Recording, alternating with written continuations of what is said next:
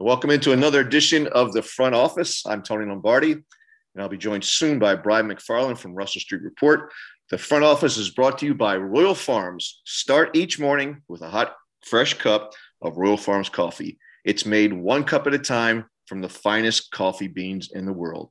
That's Royal Farms, affectionately referred to as ROFO. Brian, how are you? Good, Tony. How you doing? I'm doing well, thanks.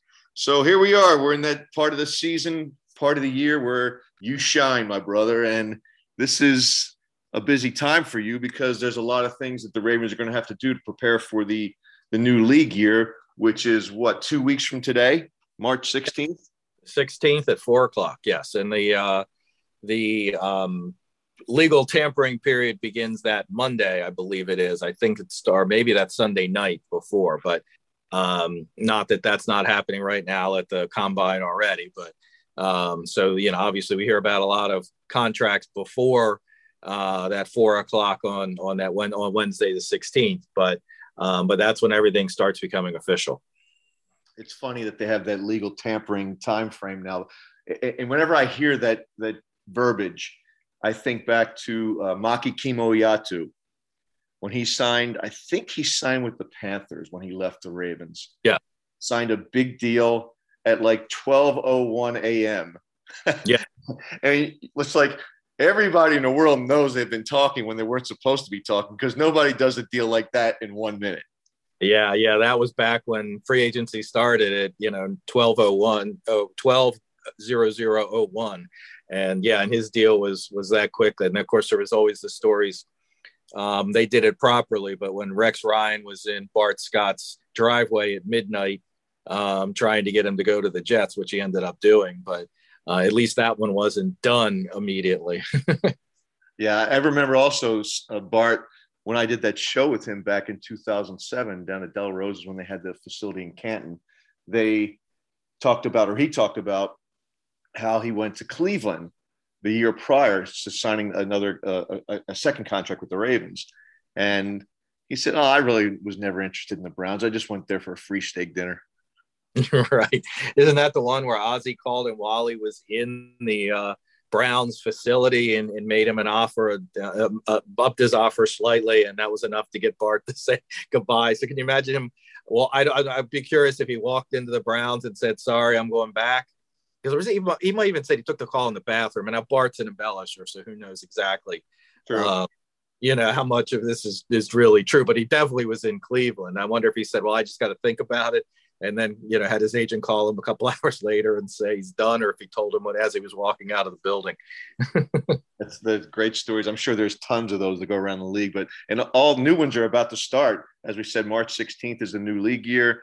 A lot of agent talk going on right now where teams have the opportunity to sign their free agents.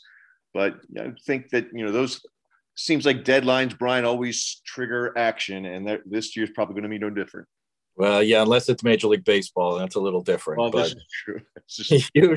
Usually, but CBAs always seem to have several deadlines before they finally get around to it. That's happened in the NFL for sure, but it's never come to them missing games. So there's the difference. So yeah, so it's time for time to start talking contracts. The Ravens re-signed Tony Jefferson this week. That seemed a little bit like a foregone conclusion. It looks like he'll slide into that co-cap role from Levine retiring. So, because he was very good on special teams in his couple games at the end of the year, and certainly made that one big tackle in the one game up there. They unfortunately ended up still losing, but the Rams game. But he looked pretty good out there. Looked very healthy. So they get him back for a veteran minimum deal. Really only changed their salary cap about $200,000. So good deal all around. Yeah, that is a good deal. And I've always had this theory, Brian, about players that join teams late in the year. I call it the fresh legs theory. And I think it makes them look faster, relatively speaking, than they are. And what I mean by that, let's say a running back enters a team's or joins a team's roster, and he looks a lot faster than he did in previous years. And I always said that's because the other guys, no one's injury free in the NFL by when December rolls around. There's always somebody everybody's nicked up in some way, shape, or form. And they're probably not as fast as they were back in September. It's just the wear and tear of a season. But I think in the case of Jefferson, it was more than just that. He just looked the preparedness that he had. And we saw inklings of that this week when he was talking about how much he's dived into film study now. And he just seemed to be in that short span. How many games did he play? Like 3 or 4? I was 4. Yeah, I think it was 4. So he played 4 games, and he seemed to make more impactful plays in those 4 games than he did the rest of the time he was with the Ravens. Yeah, definitely. And there's a leadership quality to him, which, I think especially if they get, younger in the secondary, or certainly, or just on defense in general, I think that's good to have him, have that kind of guy around. He's obviously always, he's always trying to talk other players into coming here. He's a great recruiter.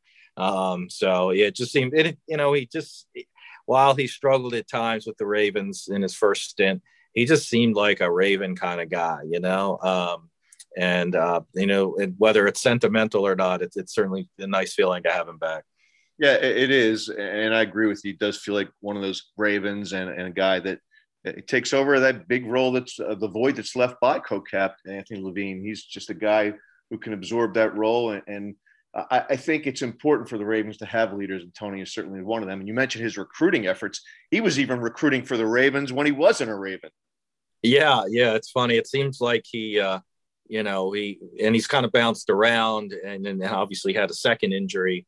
But it looks, certainly looks like he's beyond that now. So, but yeah, he just seems like there's very few guys that seem to leave here and don't look back fondly. Even guys who get cut, they seem to still look back fondly and consider Baltimore their home. And I also think, Jefferson as a special team role will be very nice. Plus, he gives a little more. He's going to give him a little more on defense than Levine did, and he's younger. So I think it's a nice segue for that role.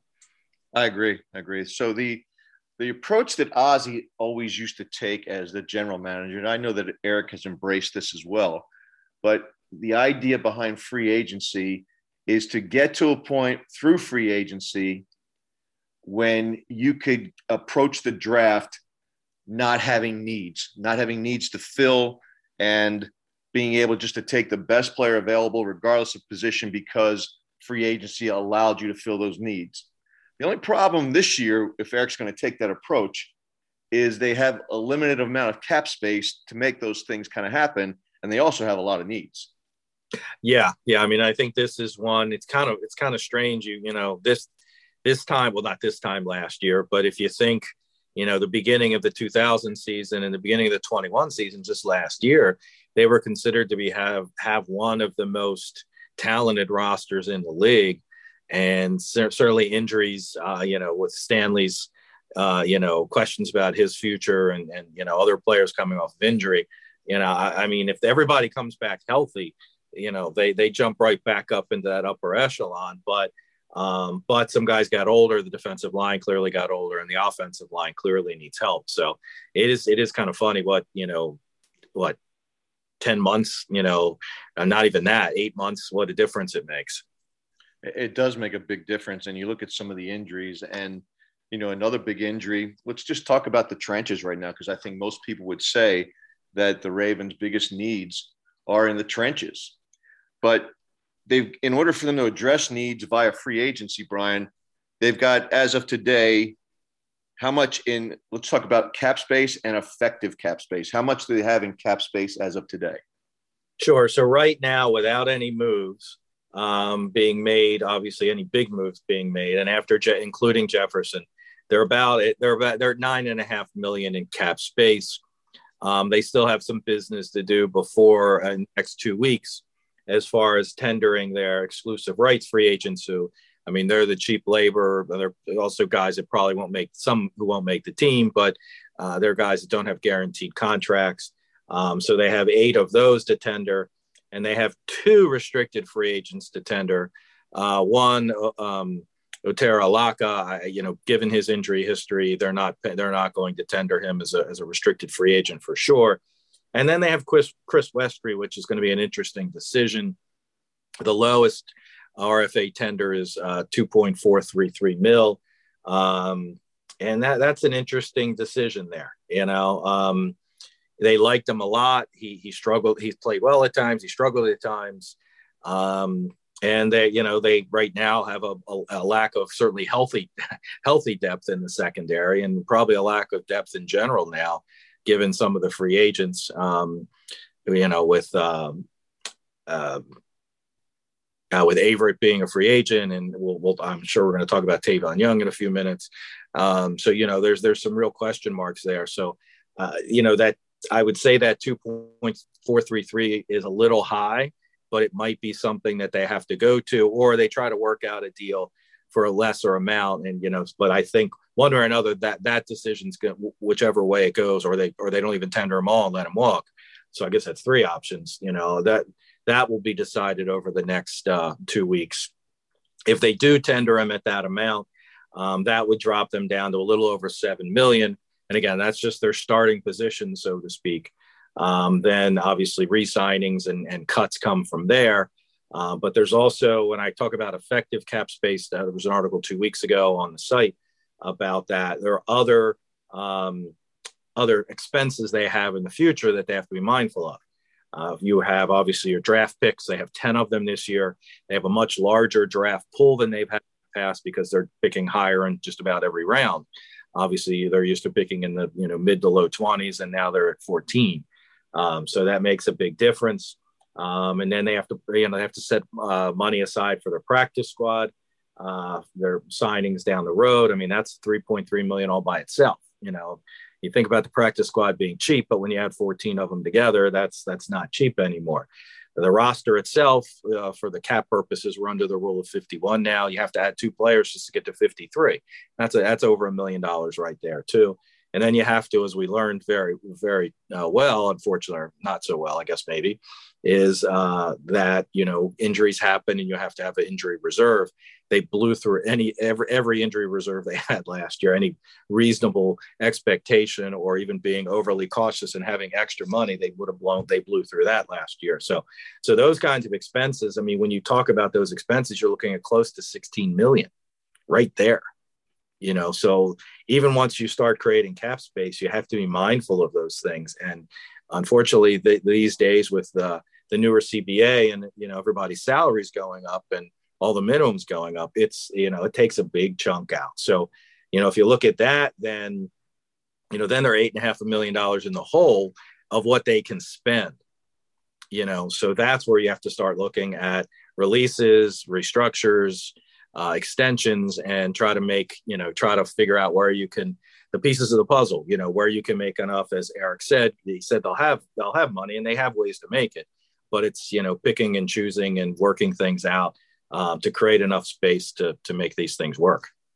Now, in creating that kind of space, it gets back to the original point that I made about being in a position to fill needs with free agency. That's going to be a really difficult thing for Eric to do, given all the things you just described, them being $8.5 million in the hole. But let's talk about how ways we can get to the plus side of that and create some space. And let's start with the easiest one, Brian.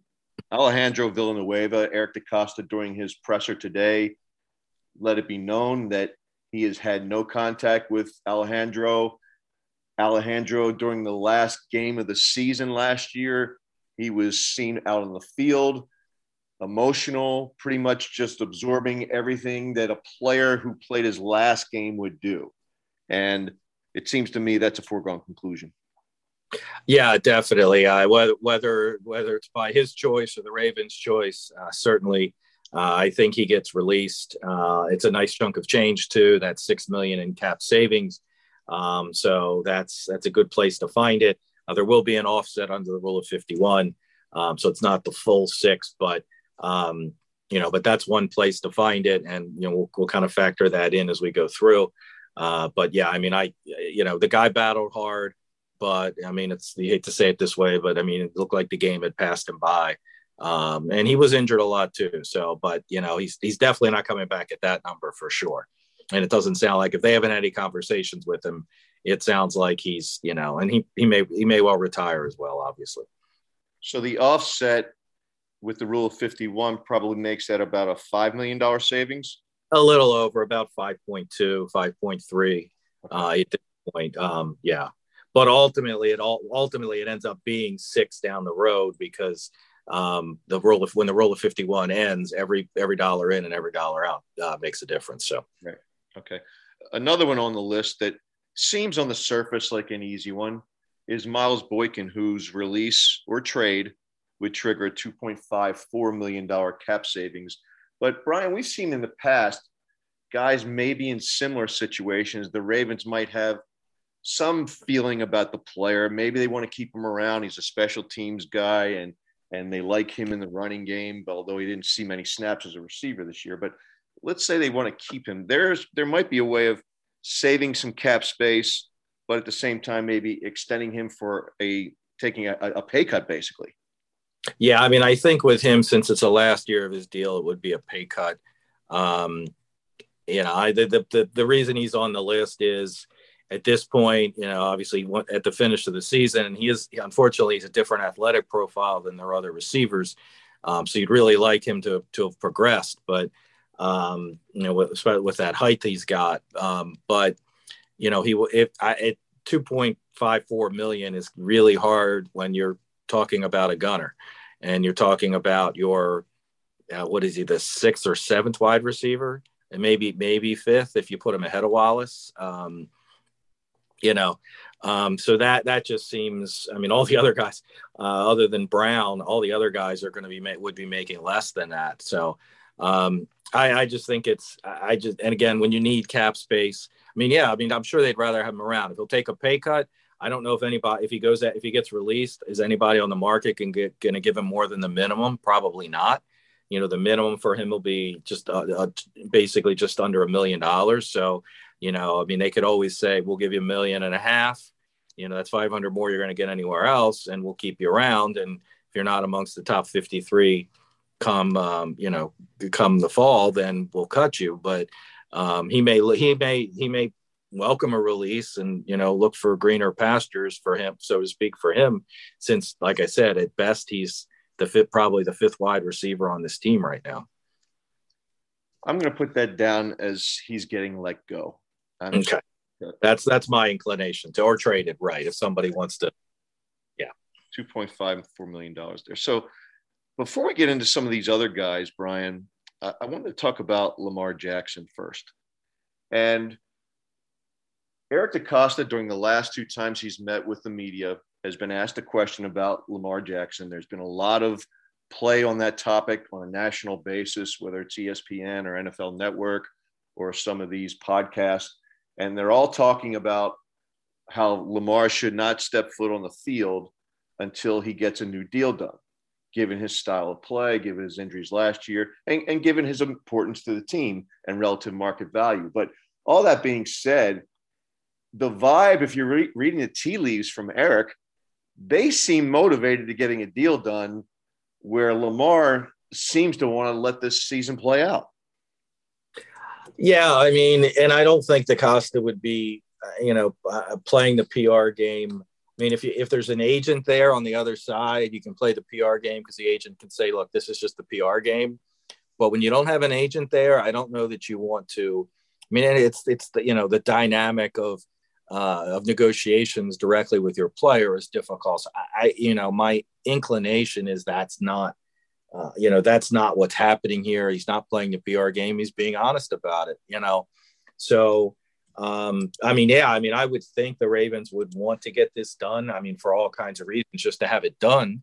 But extending Lamar would probably create around 10 million in cap space. And there's one primo player you can easily get on, with that $10 million on it, on his first year cap number. You might be able to get 2, So, so that's definitely, I think they would like to get it done. Clearly the numbers don't, I assume the numbers don't work for Lamar. I can't imagine, as you said, the national guys, a lot of them are there's different ways to read what some of them are saying. Some of them are saying, yeah, I would never show up. They got to give me a contract. Others are saying it as, I wouldn't risk, if I'm Lamar, I wouldn't risk it. I want a contract done. Not that he's blaming the team, but just from the player's perspective, I want to make sure my future is secure before I get back out there. So, I mean, there's different ways. You know, I don't think everybody out there, quote unquote, blaming the Ravens, although certainly some seem to be. But others are couching it a little differently. Of I wouldn't be taking that risk if I was him. So, you know, I would have thought it would have been done, but it certainly doesn't seem like it's getting anywhere close to it.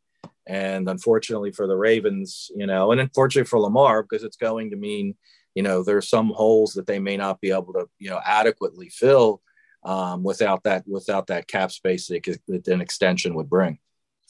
I know for a fact that Eric's been down to see him in Florida, eyeball to eyeball, and he's obviously trying. He doesn't do that unless he wants to get something done. And there's just a real difficult challenge for the Ravens to get something this big, you know, putting him into that $40 million club along with Mahomes and Allen and Prescott. And I guess Deshaun Watson was knocking on the door of that too, but not quite there. So to have a deal that big and not have that agent in there, that's got to be a real challenge for the Ravens. Oh, absolutely. And I to be perfectly honest with you too, the agent wants a deal done. If there's an agent, he wants it done. I mean, he wants his commission. I mean, you know, on a deal like that, you know, so there's, you know, and that's where the agent is saying, look, do you want to risk, you know, I mean, 23 million is cap number this year, and that's all cash. I mean, that's nothing to sneeze about, but he's looking at a bonus of 40 million probably this year. And then, you know, salaries, you know, a low salary this year, but next year his salary could be back into that, you know, into that 23 million range. So, you know, why risk that? And let's face it, you know, the Ravens they do have leverage, you know, that 23 million, again, you'd rather have that be a little lower this year, but, you know, they have the franchise tag the next year, whether they use the exclusive or non-exclusive, but the non-exclusive, which comes with the 2 first-round picks, and teams can make offers. You know, usually with quarterbacks, that should be in the 32 million range, give or take. The exclusive, where there's no negotiations allowed, that's going to be closer to 40, may even be at 40. But you know, in this case, since if nothing's moving, you know, maybe they take the approach of, you know, quarterbacks usually get the non-exclusive. We don't want him talking to anybody. But, you know, maybe the Ravens next year with a better cap perspective, you know, with more money, and everybody's going to have more money, obviously. But, you know, maybe they take the approach, well, you know, since we're not getting anywhere, if somebody else wants to negotiate a deal for, you know, with him for us, then we'll match it if it's in, you know, if it's in reasonable terms for us. And if not, we get 2 first-round picks. And, you know, you don't want that to happen. But if there's no movement between now and then, that wouldn't necessarily surprise me. But then, you know, and if he ends up playing on the franchise tag next year, they have another one the next year. So he's not going anywhere for 3 years. And that's where where an agent comes in. Look, you're not going anywhere for 3 years. So get it done and, you know, and get paid and get that security of 100 million guaranteed and 40 million in your pocket tomorrow. You know, so I mean, and that's, yeah, I mean, that's, you know, and then, you know, when they have to say, well, if he's saying I want Mahomes money, and they're going to turn to him and say, you're not as good as Mahomes, you got the agent to, you know, there's a buffer when things like that happen, and they don't have that. So, you know, and it does seem like DeCosta and Lamar have a good relationship, but that can't be a fun dynamic. No, it can't be. And it kind of reminds me, not quite to the extreme of this, but you know how like when baseball players go into arbitration, they sit there and listen to the bad things that they're all about, and so that the team can get their payday smaller while the agent's there, you know, supporting the player and proclaiming why he's so great, and they just sometimes meet in the middle. But this is a tough situation, so we'll see how it works out. But I'm going to put it down, Brian, as a set aside right now as a $10 million savings if they do get a market value deal done for Lamar Jackson. Okay. So before we go any further, I did want to remind everyone that the front office is made possible by our friends at Royal Farms, home to the world's most famous chicken and chicken sandwiches. So let's get into some of these players where they can either cut or restructure. And let's start with Tavon Young. Now I got to tell you, Brian, that Tavon Young was one of my favorite players for a while. I just thought pound for pound, he's one of the better tacklers on the team. He's a pretty good blitzer. He's sacked the quarterback, I think, a couple of times each in the last two healthy seasons he's had. And just as a guy that always seems to be around the ball, but doesn't really make those plays. He doesn't create turnovers. And I know that's a tall task to ask for a slot corner at times, but looking at Tavon Young and looking at his salary coming up in 2022, do you think what's on the table today represents market value for what he's done? No, and that's probably why he's on the list, unfortunately. And I certainly agree with you in all that you said as far as, I root for Tavon, and he's had some terrible, injury history and unfortunately for him, but that's, those are things the team has to consider. And when you look at, this is the final year of his deal, and he's going to make almost $6 million in cash, 5.845. That's the amount that they would save if he's released. You don't release 10 players to get $5 or $6 million. You want to release one guy to get that. And given his injury history, are they willing to bet? Not only that close to $6 million in cap space, but are they? It's a business. Are they willing to? Invest $6 million, close to $6 million in dollars, cash. And see, we got to, teams consider cash more than fans do, but it is a business. And are they willing to,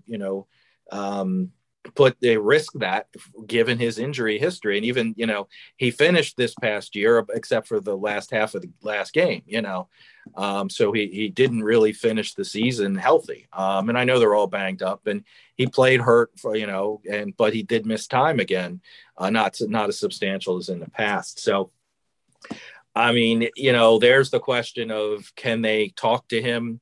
Nobody's going to pay him $6 million in cash this year. If he goes on the market, I don't see anybody, him getting $6 million or $6 million guaranteed or anything like that. So he's a guy they could go to and say, look, we would, we either take a pay cut. We don't want, we want to see you get through this year healthy. And then we'll talk about a new deal next year. And we just want a straight pay cut that'll reduce that cap number. Or perhaps it's it's a couple year extension, add a year or two on to the back end, spread some of this money out he's going to get. Now you could get, you could make it worth his while. We can we can allow you to earn $6 million this year, or maybe a little less. But we're going to structure it so that, we can spread it out over a couple of years to lessen your cap number. And, if you're healthy, then you've got another year here. If not, we can cut you next year with, relatively little, dead money or relatively less pain. So, certainly I think he's an option. He's certainly a guy they love. They always speak highly of him. He's every time he gets hurt, he works his way back. But it's really a question of, how much they are willing to bank on him staying healthy. The other thing too is that he's a guy, he's playing a position that seems to be pretty deep in the 2022 NFL draft. And they clearly need to get younger there. And Humphrey excelled when Tavon was out 2 seasons ago, and 3 seasons ago. Humphrey excelled in the slot. So if we'll get to Peters in a second, but if they're bringing Peters back and they draft a corner in the second or third round, then maybe Tavon is, you're gonna need more than 3 corners, but, and maybe they're gonna probably have to draft more than 1 corner. But, and the other thing is, with that $6 million in Tavon's column right now, they could sign a pretty reasonable veteran for a $6 million cap number, less than a $6 million cap number, and save some cap space and maybe get a more reliable, at least from health perspective, guy in here. So there's a chance they might extend him or restructure him in some way to keep him around. But I think that close to $6 million in cap savings is really hard to overlook. And the risk of his injury and, and then having to, burn that, that space being useless because he's hurt and on IR again. I think that's something they have to look really strongly at. So if you were a betting man, Brian, is Tavon Young he's obviously not going to be playing under those terms. So if you were a betting man, would you say that the Ravens lower his cap number by an extension or just get rid of him altogether? I'll do percentages. I'd say it's 60%, 65% he's released, 35 he's back under some sort of restructured deal, 0% he's back under the present contract. Okay, so I'm putting him down for $5.85 million in savings, and we'll have good fond memories of Tavon Young and how he got the most out of a kind of a slight build during his days as a Raven. He could, real quick, he could be a guy like they did with LJ Fort last year, where they released him, because they couldn't come to a restructured deal, and he hit the market, and then and then if he doesn't get the number he wants, or the Ravens look more appealing to him after he's heard other options, they could always re-sign him in May or June, or if things don't work out. So I that's another reason I think it's probably, look, we're willing to go here. We understand you need to test the market, so we're going to release you. You test the market. If you get better, awesome, that's great for you. If not, we'll be here at this number. And see, those are the kinds of conversations that a GM will have with an agent, because the agent understands the marketplace, and why it is important to have an agent to help his client understand the ebbs and flows of moves like this. So again, staying with that position, let's go to Marlon Humphrey. And I think you're pretty adamant that the Ravens will restructure him, and that represents a $7.17 million savings through the restructure. Yeah, I think there's two easy restructures on the list. One's lower. I probably should move that up higher. Kevin Zeitler's an easy one too. So between the two of them, you're looking at $9.5 million in restructured money. Humphrey's young enough; he's got plenty more years on his deal. That spreads out that $7 million over the next 4 seasons. So so that's, it's not a big hit on his cap numbers in the future. And of course, they did it last year. I mean, they'd rather not do it, but the cap at 208 sounds great considering it was at 182 last year, but it still is, 22 million under where we probably would have guessed it would have been without the pandemic. So a lot of these deals, a lot of these moves with all teams are reflective of some things they'd rather not do, but you got to do what you got to do to, to stay competitive. So, and Zeitler, that 2.4 would be 1.2 added to his cap, or 2.4 added to his cap number next year. And which isn't, you'd rather not do it, but I think it's an easy one. So, like I said, that's 9.5 in cap space right there. I'll hit one other restructure guy. That's Ronnie Stanley. That's a nice chunk of change as well. 6.4. I'm going to say that's not going to happen given his injury. The questions about his recovery until he proves he's healthy. I don't see that as a wise idea, because that would be adding $6.4 million onto his future cap. And if he doesn't make it there, then that's money you're eating on your cap as dead money. So while I would like that to happen, because it's a nice chunk of change, if he was perfectly healthy, I think, in the third year of his 6-year deal, you'd be okay doing that from a cap perspective. But in this case, I don't see that happening. Yeah, I would agree with you there. I think Ronnie Stanley is an interesting individual from the perspective of, I think his vision, from what I can reading the tea leaves, his vision of the world is bigger than just football. I don't think he's one of these guys that lives and breathes play football. And so I think his health matters to him. And I think he's probably a little less inclined to really fight through an injury and the pain that goes along with the rehabilitation of that than, let's say, a guy like Tyus Bowser, who's going through his Achilles injury right now. So I just don't think he's built that way. And to risk future cap space on a guy that you're not sure of, it might not even play in 2023. That's just something I wouldn't do either. So I'm going to agree with you there and put him to the side right now, unless the Ravens come back and say, we're really confident that he's fully recovered. Ronnie loves football and we're going to do this. I don't think there's a reason to do it. Yeah, I just think it's too risky. Even if he loved football, I would say it was still whichever direction that goes. I think it's too risky, given that the reports of the severity of the injury, and he had to have a second surgery, back-to-back surgeries. I just think that's too risky and that's a big chunk of change. For an already high cap number, or already, I should rephrase that, already sizable amount of dead money that you would have to deal with. I don't think you want to do that. Right. Okay, so Marcus Peters, Eric DeCosta talked about him today briefly in his press conference in Indianapolis at the Combine.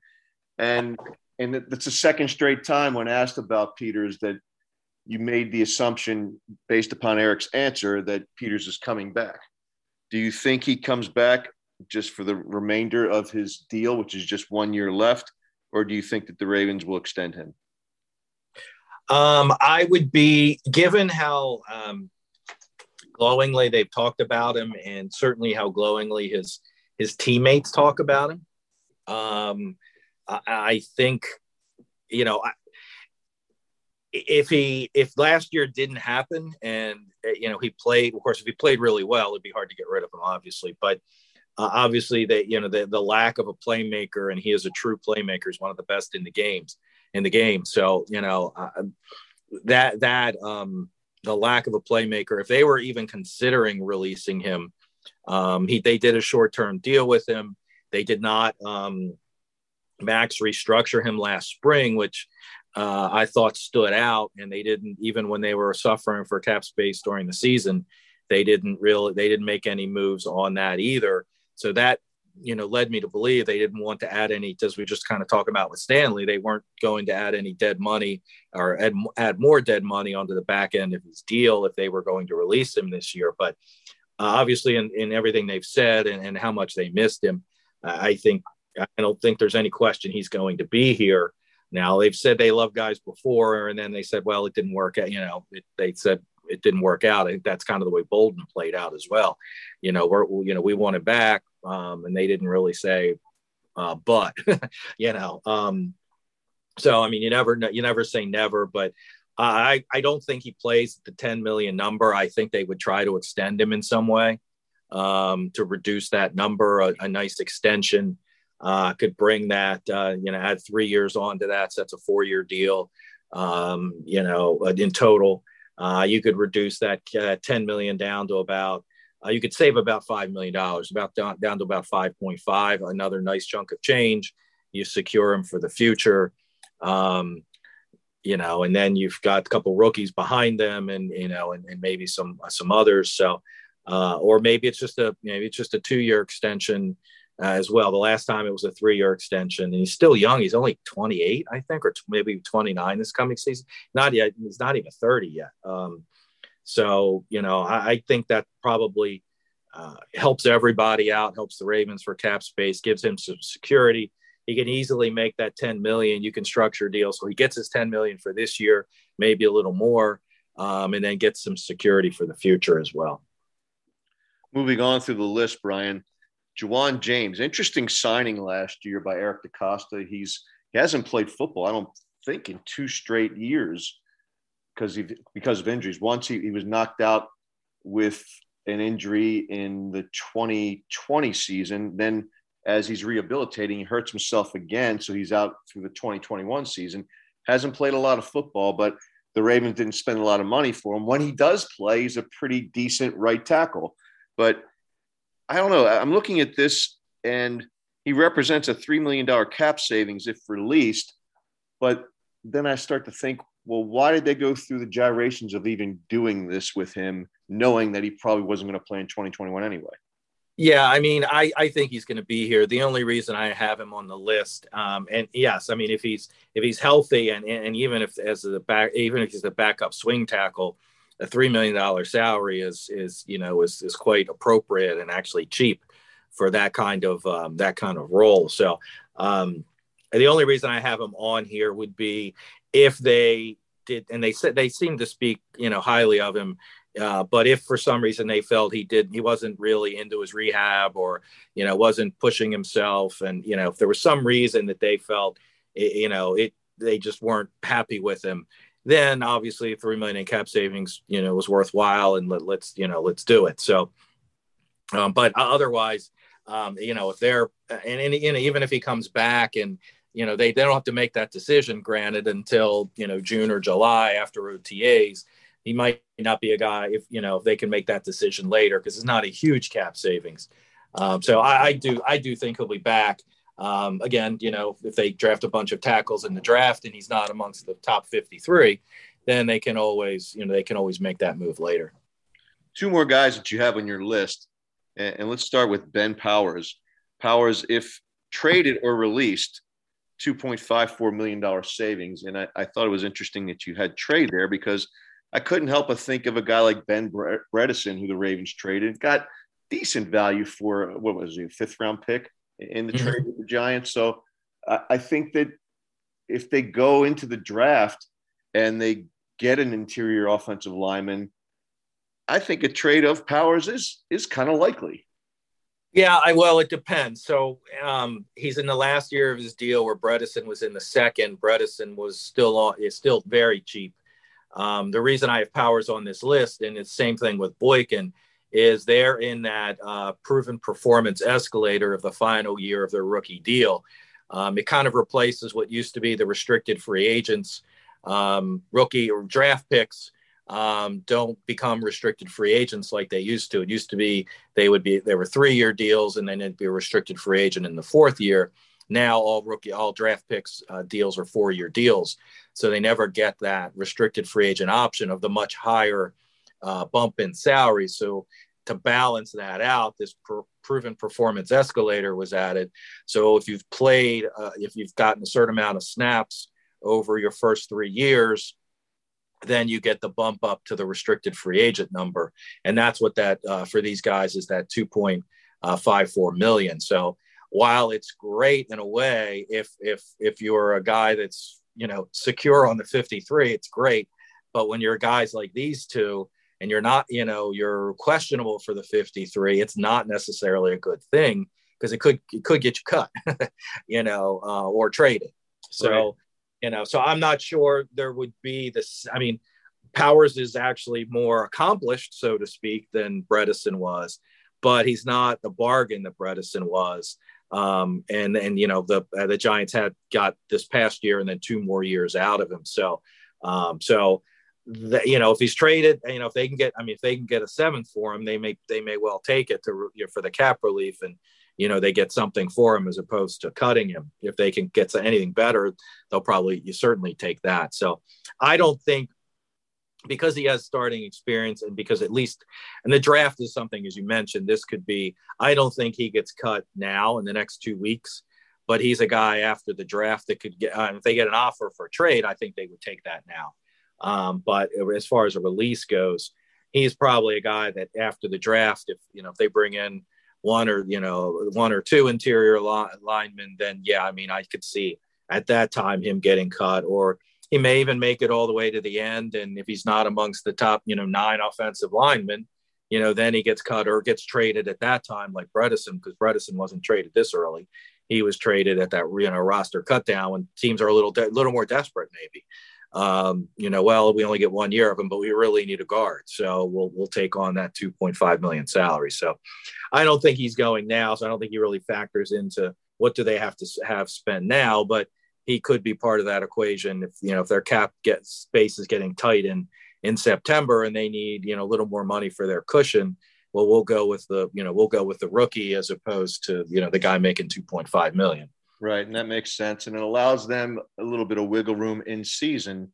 And Eric made this point last week during or was it 2 weeks ago during his presser, that there were opportunities for trades to be made during this 2021 season, but they didn't have the cap space to do it. And I couldn't help but to think of the trade they made to get Marcus Peters, because they had a little bit of wiggle room. Sometimes teams want to unload a guy they know they're not going to keep, particularly teams that might not be on the track of winning. And maybe those kinds of opportunities presented themselves last year for Eric, and he couldn't take advantage of them. So there's another reason to keep that little, rainy day fund set aside. Oh, absolutely. I mean, and they got Ngakwe last year, Right. and that obviously didn't work out. But both of those guys, when they came on, I think it was mid-season. I think they both, well, they took on $5 million for the latter half of the season for both of those guys. So, I know fans are up in arms about the cap and all these different things and why they don't spend and are they cheap and stuff like that. But keep in mind that unfortunately this year, this coming year and this past year were supposed to be in great cap shape. I mean, if you think about the cap this past year, should have been 215. It was 182 because of the pandemic. So they wouldn't have had to restructure deals. They would have had plenty of cap space to make the other moves. And they ended up, this past year, they restructured. Other than Peters, they pretty much restructured down to the bone. So they ended the season with 300,000 in cap space, 300,000. Not a million, not 5 million, but 300,000. So with the exception of using void years, and we talked about that in the last episode, but they used up all of their space, and unfortunately, they restructured Humphrey, they restructured a bunch of guys. That's 5 or 6 guys, and that's eating into this year's cap space too. So now we're luckily up to 208. We took that big jump, but it's still 20 million under where they would be. So not only do they make, maybe that gives them more cap space to get Lamar done and have more flexibility, but there are a lot of other things. Obviously, other teams would have had that much more cap space too. But they would have had a lot more flexibility last year and this year than they certainly have. I'm Tony Lombardi from Russell Street Report, and this is Brian McFarland, our capologist at Russell Street Report, and we're brought to you by Royal Farms. Royal Farms, real fresh, real fast. Brian, so I'm going to set Ben Powers aside for now. He's not going to be a guy that's going to give them more spending money for free agency, but he might be a guy that helps them with a rainy day fund down the road. Right. Okay. All right. We've got one person left on this list. And this guy is a player near and dear to the hearts of Ravens fans. He's been around for a long time. And I'd argue that Sam Cooke will one day deserve a spot in the Ravens Ring of Honor for the length of time and his excellence over the years. But he's also a guy that didn't play as well as we're accustomed to seeing Sam play in 2021. And his release would trigger a savings of $2.1 million. I have to think, this is just me because I haven't even discussed this with you, but I have to think that sentimental value has value.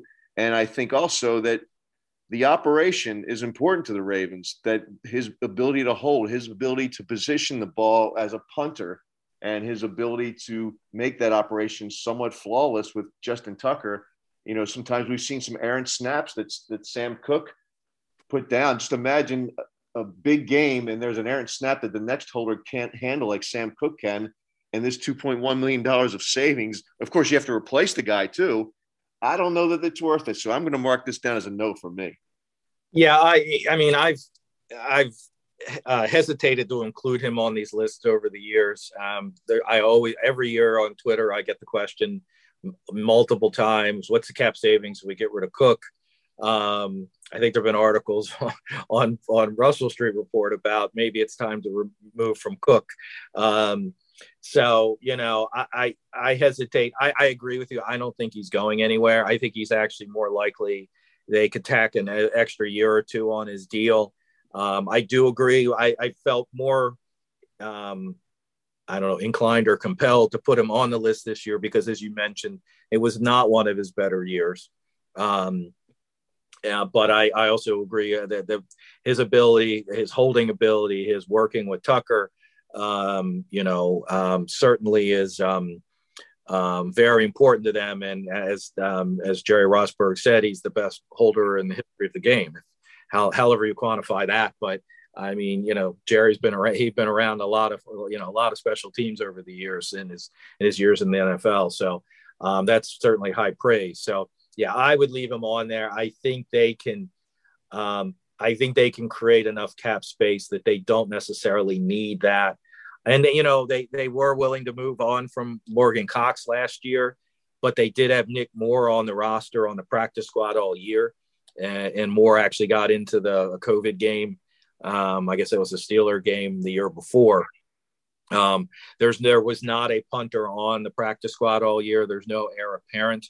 I mean, unless they go out and draft a guy, I don't see Sam going anywhere.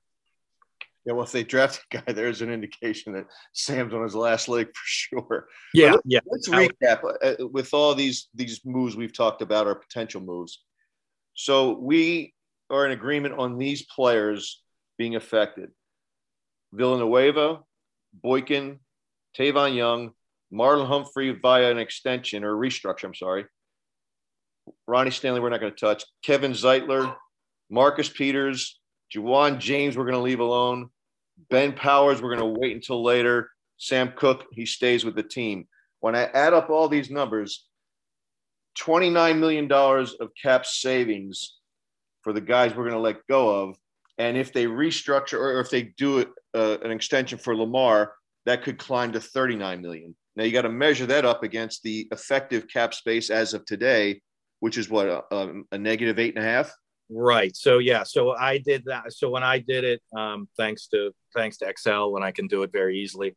If you do those moves and figure it in Peters' extension, we'll leave Lamar out for a second, but Peters' extension, if that does save $5 million, so that's a big variable. The others are pretty easy. The others can be pretty set in stone. Again, Tavon would be a variable too, but so if Peters is extended, and then putting the offsets, just using a round number of $900K for each of the offsets for the releases of Villanueva, Boykin, and Tavon, I come up with about $18.6 million in quote unquote spendable money. If Peters isn't there, it's 13. And of course, if Peters it isn't extended and stays at 10. And of course, if Lamar gets a deal done, you can take that up to about 28.6. So, I mean, there's money there to make moves. Not a lot, because you remember, any big deal is coming with a first year $5 or $6 million cap number. Minor moves, 2 or 3, or mid grade moves. So there's certainly money there to spend. It's not huge. I mean, there are going to be other teams that are going to have a lot more for sure. Well, that pretty much does it, Brian. I mean, we've gone through them all. Is there any other way that they could create cap space that we haven't covered? I mean, it would be marginal. These are the bigger ticket items. Trying to think, Justin Tucker, extending him, I believe his base salary is about $3.5 million. So they could drop that. I mean, it's only going to drop $1 million or so. Or they could restructure him as well, which again, wouldn't bring a whole lot, but I mean, the extension would be better just because you got him locked up for longer. I think he's got this year and next on his deal. So it might be time to get him done. Yeah, that's it. Unfortunately, the way their cap is right now, and I expect it to look much better next year when the cap, quote unquote, returns to normal, hopefully.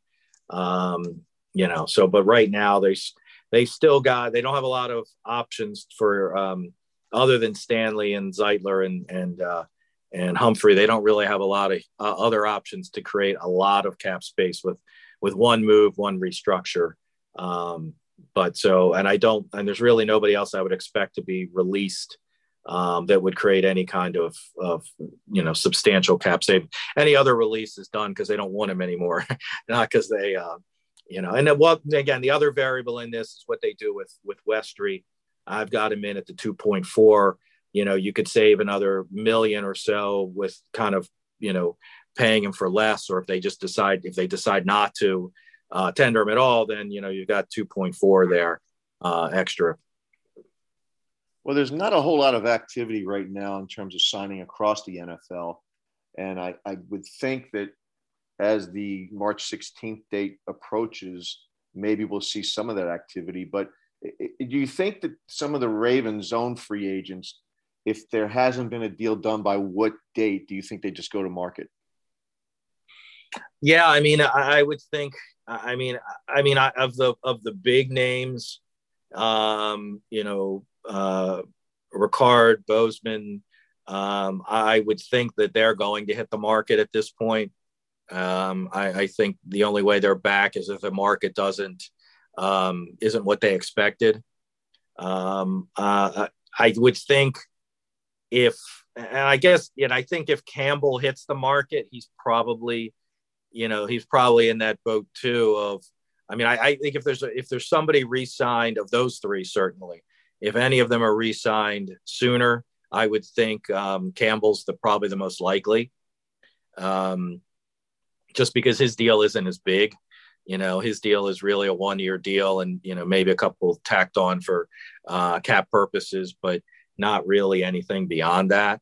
The other two are much bigger deals, and longer term deals and bigger money. So, and then obviously I think there'll be some minor signings here and there. Some of your, I'm trying to think who would be a good example, but some of your guys one other name, and I know we've talked about him off air, so to speak, is Derek Wolfe will be an interesting decision.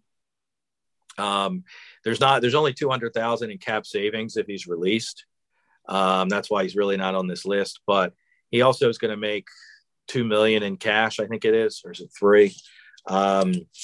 And I think that's a guy that they may decide that, again, it's a cash issue. It's not necessarily a cap issue, but if they don't want to pay him $2 million in cash, if they don't think he's worth $2 million, it is $2 million. If they don't feel that's he's going to come back from his injury or whatever it might be, he's a guy they could release him. He just had surgery not that long ago, and and he didn't play at all this year. So I guess I know sometimes there's reasons to delay surgeries, but and it's pretty serious. It was a hip injury. So that may be somebody, they may just think he's not going to be healthy enough.